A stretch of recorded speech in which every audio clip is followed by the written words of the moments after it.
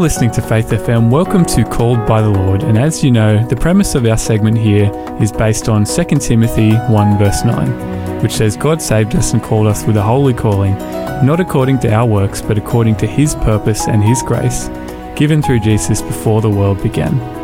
We believe that everyone has a calling by God, and today we have in the studio joining us Pastor Gavin Rowe. Gavin, thank you so much for coming in. You're welcome, Brad. Nice to be here. So Gavin, tell us just a little bit about yourself. Actually, one thing I've always found down here in Victoria, question people always seem to have a little bit of a story behind is, do you have a particular AFL team you follow? Well, I'm actually a Queenslander. Oh, there you go. No, I haven't. I have to admit I have not watched one single game of AFL from start to finish in my life, but I have watched a few bits here and there. Yep. But I don't have a team, no. Oh, so you prefer the cricket or? Yes. I'm not majorly into watching sports. I'm more into getting out there and doing stuff. But I played rugby league in high school, and I'm a bit of a follower of the Maroons and the Broncos, I guess. Yeah. Well, two very successful teams to follow, I have to say, as a New South Walesman. So. Yes, and often... don't mind taking a little bit of pride in the fact that half the Melbourne Storm players are Queenslanders anyway. Yeah, well, very true, very true. Yeah. So, Gavin, tell us just a little bit about yourself. I was saying, so where are you from? Grew up in country Queensland, so, a couple of 100 k's sort of northwest of Brisbane in a few different areas. My dad used to move around a bit. We grew up on farming properties and... we sort of basically the Kingaroy to Toowoomba sort of area up there. So, nice. Yep. It's a good spot up there. Yeah, it's a nice area. Up there just a couple of weeks ago doing some recording. And okay. Yeah, really, really nice. Right. I always find it funny with Toowoomba how they have their flower festival once a year, and then the next week after it's gone, they just rip all the flowers out. Can't leave them there to make the town nice. Just in the meantime, they rip them out and plant everything again. Yeah. Take it out at its peak, I guess, before it goes off. Well, I suppose they can sell them or something, I guess. Yeah, I don't know. I'm sort of aware of it. I never actually went to the flower festival as such. Okay. I don't think. We lived about 100 k's away from Toowoomba at any stage that I would have remembered anything too much. But it's a very, very pretty city, and people do take a lot of pride in their gardens and stuff like that. I know. I do remember lots of roses and all sorts of other flora. And the Botanic Gardens in Toowoomba is pretty special. So what brought you down to Victoria then? Oh, well, I've only been here for 7.5 years almost. Only 7.5? Yeah, just ministry. Okay. Yeah, got asked to come to Victoria, and I never imagined myself working here. I remember meeting people on the doors when we would go out on our appeal or whatever. You'd often meet people from Victoria say, we had to move up here before the weather killed us or something like that, and you used to think, it must be a horrible place to live. But anyway, we're here and we're enjoying many parts of it, but I'm always glad when winter's finished, I must admit. Yeah. There seems to be very short, like spring and autumn here seem to be very short, It does. You can go from a freezing cold winter's day into almost a boiling hot summer's day in just a few days. Yep. And it always never, seems to take a long time for winter to realise that it's past it should be gone. That's it. Anyway, nice. We survive. So you say the ministry brought you down here. So how did you get involved in ministry?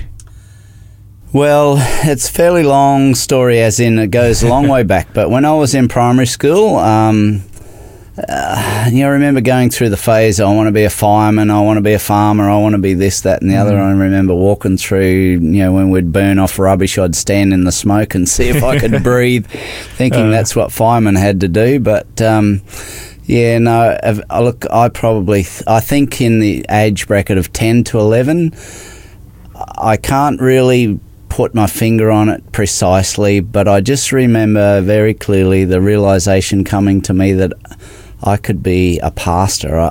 I believe it came from being inspired by church pastors, conference youth directors, and hearing their stories and their experiences and things like that. And one day it just dawned on me. I can only imagine that it was God who brought the thought into my mind, because I never had, in all my life, I never had a single adult suggest to me that I should think about being a pastor. Yeah. This concept just came to me one day, and I shared it with a few of my friends, and then kind of after a while it became general knowledge that I planned to be a pastor, and my parents never spoke with me about it once. I never talked to them about it, and it just became common knowledge and something that people took for granted. That's what I was going to be, and I never really wavered from that until I had been in college for a while, and then went out and did some voluntary youth work, and I started to realise, hey, this is no easy gig. So I actually really struggled with it for quite a while, and nearly changed my mind, but it eventually it stuck, and it's really the only career I've ever had. But you've enjoyed it, I hope. Yeah, it's interesting. I often say I think enjoyed it is the wrong question. No, because fair enough. Yeah, I don't choose to be a minister for enjoyment, but there are many things that I find enjoyable about it, but there are many things that I find quite unenjoyable as well, and challenging and difficult and unpleasant. But overall, I just find it difficult to get excited about putting my energies and efforts into something that doesn't have eternal value. So yeah, that's so true, and that's all of what society seems to be about these days, isn't it? Sadly so. Yeah. Yes. Okay, so do you still do a lot of youth work? You said you were involved in some youth ministries before. Not specialty youth work. Most of my ministry has been involved in just church pastoring. I've dabbled in a little bit of departmental work at a union office level in, a union mission in Solomon Islands, and I've certainly at our annual conventions and things like that, I've been involved in youth areas of ministry, but always enjoyed working with the young people in our churches. I particularly find it meaningful to get beside young people, get to know them, try to be a role model to them, and encourage them to make that commitment to Jesus. So I think God has blessed me with, I'm not suggesting I'm an expert by any means, but I just think, the personal connection with young people is really important. It was extremely important in my childhood. I didn't grow up in a very happy home, but I did really appreciate going to church, where I was, had a number of adults who took notice of me as a person and made me feel like I actually mattered to them.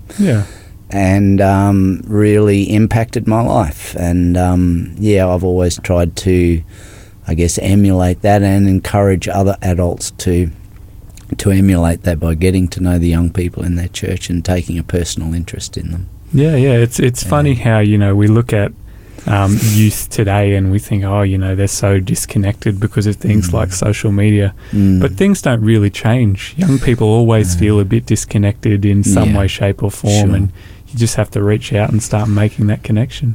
I've obviously done some reading in that area, and it seems to me, from what I've read and from what I've experienced, that the big, there's a book called How to Really Love Your Child by a guy called somebody Campbell, but anyway, Ross Campbell, I think is his name. Okay, it's a great book, and he says that there is one question which is always uppermost in any child's mind, and that is, do you love me? And tragically, many children don't have that sort of affirmation even in their own home, but more than just their parents, they need to know that from adults as well, that other significant adults. And it's often said that it takes, I think they say 6 significant adults in a child's life makes a healthy adult. And it's so important for us to look out for kids, and of course Jesus makes that really clear in the Bible, that we should be supportive and caring for our children.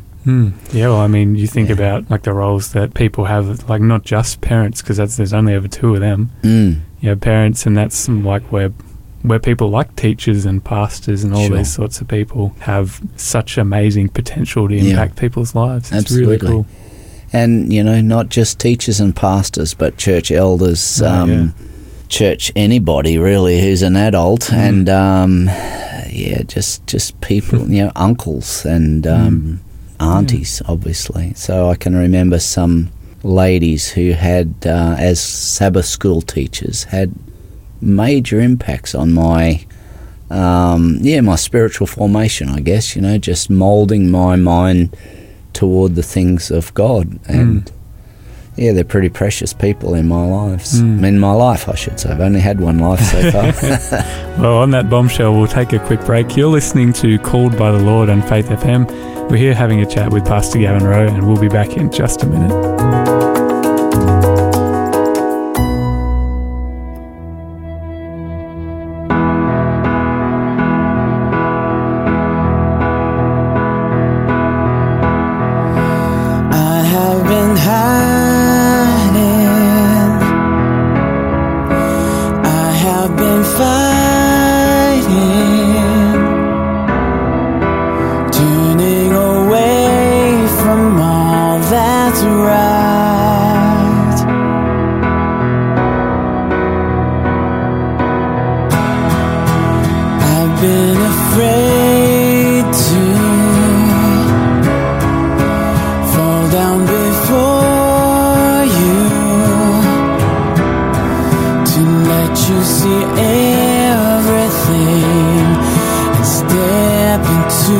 you.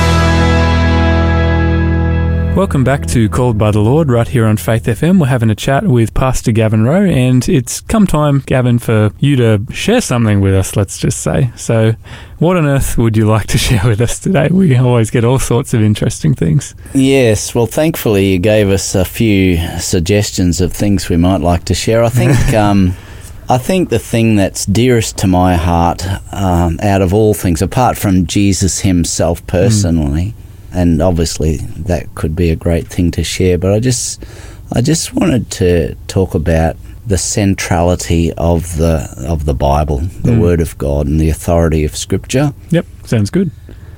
We live in a time when there is a lot of, clearly, I suppose, questions about, who has the right to tell you what you can and can't do. In all the debate that's surrounded the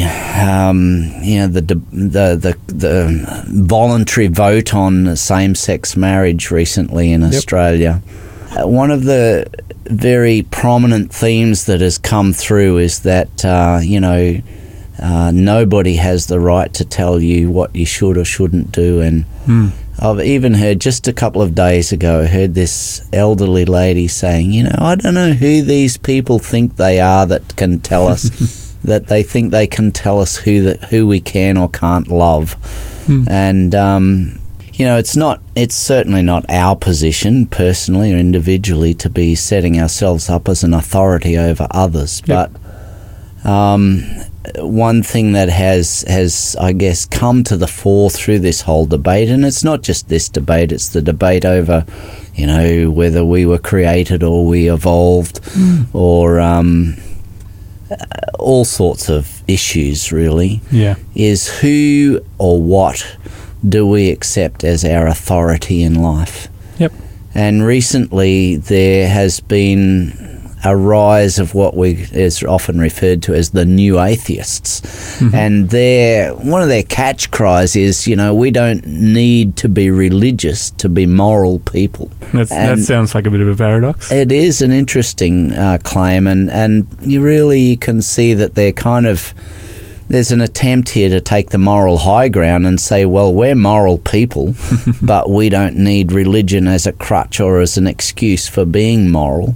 We're just moral because it's the right thing to do. And, of course, immediately that poses the question, what determines whether it's the right thing to do or not? So, there's a book that was written in the 1880s, which is called The Great Controversy. And in that book, the author talks about a time which will come in the future where sophisticated arguments will be raised to set aside the authority of Scripture in order for people to feel free to follow their own selfish desires. And I guess, in my way of understanding the world and spirituality and reality is that unless we have something that is kind of rock solid and immovable, then the goalposts will be constantly moving and changing. Now, when I was history, isn't it? When I was a young man, and I'm not that old now, but I'm still not a young man, but I could never have imagined that we would have a situation where, for instance, the rainbow flag would be flying over Canberra's Parliament House. Or the United States President would get up and say, it's a great day for America when we can now extend equality to people of, the LGBTI community. Now, while I don't set myself up as a judge of other people's personal choices, I mention these things because they demonstrate a huge quantum shift that has taken place in the social mind of our society. And I remember seeing or listening to a man on, I was watching him too, it was on television, a debate about this whole issue, and he was saying that regardless of where you stand on this issue, I don't think that people have really taken into account the incredible speed and I guess, size of the shift in the social dynamic of our country. Absolutely. That has taken place over the last 10 to 20 years, or even, just 10 years. It's an interesting thought in a way that we go, oh, well, other countries have done it, so we should. Yes. And it's like, well, hold on, we've got completely different cultures. Yes. So just because someone else has done something, and this is, again, like on a whole variety of issues. Yeah, so I guess what I'm really saying is that we are going through a huge state of flux in our society, and I guess we have as a country a Judeo-Christian background. It was basically founded on those principles, or not for those, though not for those reasons. I mean, we're a penal colony after all, but but the basic framework of our society has been that. And of course now we need to ask the question, what are we deciding will be the standard? Is it just about equality, because that has become a pretty popular catchphrase? Well, for me, I believe that the authority of Scripture is ongoing. It doesn't change with the passage of time. It's based, I believe, on hard evidence and experiential evidence that the principles contained in there are long-standing and supportable, and I've found them to work very positively in my life. So I've come to believe that the Bible, the Christian religious book, if you want to use that term, has good historical, archaeological, literary evidence which supports the fact that it's not a book that just fell out of the sky or was haphazardly or randomly put together by some cranks. There's a guy who comes on Q&A regularly. He's an American astrophysicist, and he said, I don't choose to believe in a book that was written by some Stone Age cavemen. And I thought, really, you should have a little sign across your forehead saying, I know nothing about the Bible. And that's it, If you study the authorship and the historicity of the Scriptures, it was not put together by Stone Age cavemen. So many of these authors were highly educated, quite powerful people. One, after all, was the Prime Minister of the greatest empire on earth at the time. And that's, of course, Daniel. So, I believe the Scriptures are extremely important. I love to memorize Scripture, and by God's grace, last year I've completed memorizing the Gospel of John, and the Gospel is such an amazing book. An insight into the identity of Jesus Christ, the relationship that he had with his disciples and seeks with all people. It's just an amazing book. And there was a guy in the early history of our church by the name of John Nevins Andrews, who's, I guess, my favourite church hero. He was asked once, is it true that you've memorised the whole Bible? And he said, I wish that were so, but he said, I guess if all the Bibles in the world were lost, I could rewrite all of the New Testament and most of the Old Testament. Wow. And I've always aspired to be something like John Nevins Andrews, but he had virtually no schooling, but he taught himself to read Greek and Hebrew fluently. Wow. And could preach from either in the original language. And I think that's an amazing achievement, and I just want to testify to anyone who's willing to listen that the Bible and the study of it and the understandings that come from reading it have meant the world to me, and I cannot imagine life without an awareness of God, a relationship with him, and a clear set of instructions of how we should live our lives and what we should really value in this world. Yeah, and like in terms of like how we should live our lives, it's not God demanding that we live our life in a certain way. It's he's saying, let me give you some tips. Yes. And if you follow them, your life will be incredible. Yes, which is epitomised beautifully in Deuteronomy chapter 6, verses 18 and following, where he says, "You shall keep my commandments, that it may go well with you, and that you shall live long in the land which the Lord your God is giving you." Yeah, yeah. You know, I just see the Bible as God's simple blueprint saying, look, if you follow these instructions, and ultimately, you know, if you think about it, it's a little bit like, I can't even remember his name, this radio host in Melbourne who's, you know, he's not a Christian, but he's quite a conservative, and he says, what harm does Christianity really do in our society? Yeah. Why are people so opposed to it and so against it? And he said, when you think about it, you know, most of the charity work done in our country is done by faith-based organisations, and so, you know, if everybody followed the principles of Scripture, we could do away with all of our prisons, most of our hospitals, and our whole legal framework would just about be unnecessary. Our police force and all those punitive kind of institutions that our country depends on so heavily, they'd become obsolete if everybody lived by the simple principles of the Scripture and the Ten Commandments.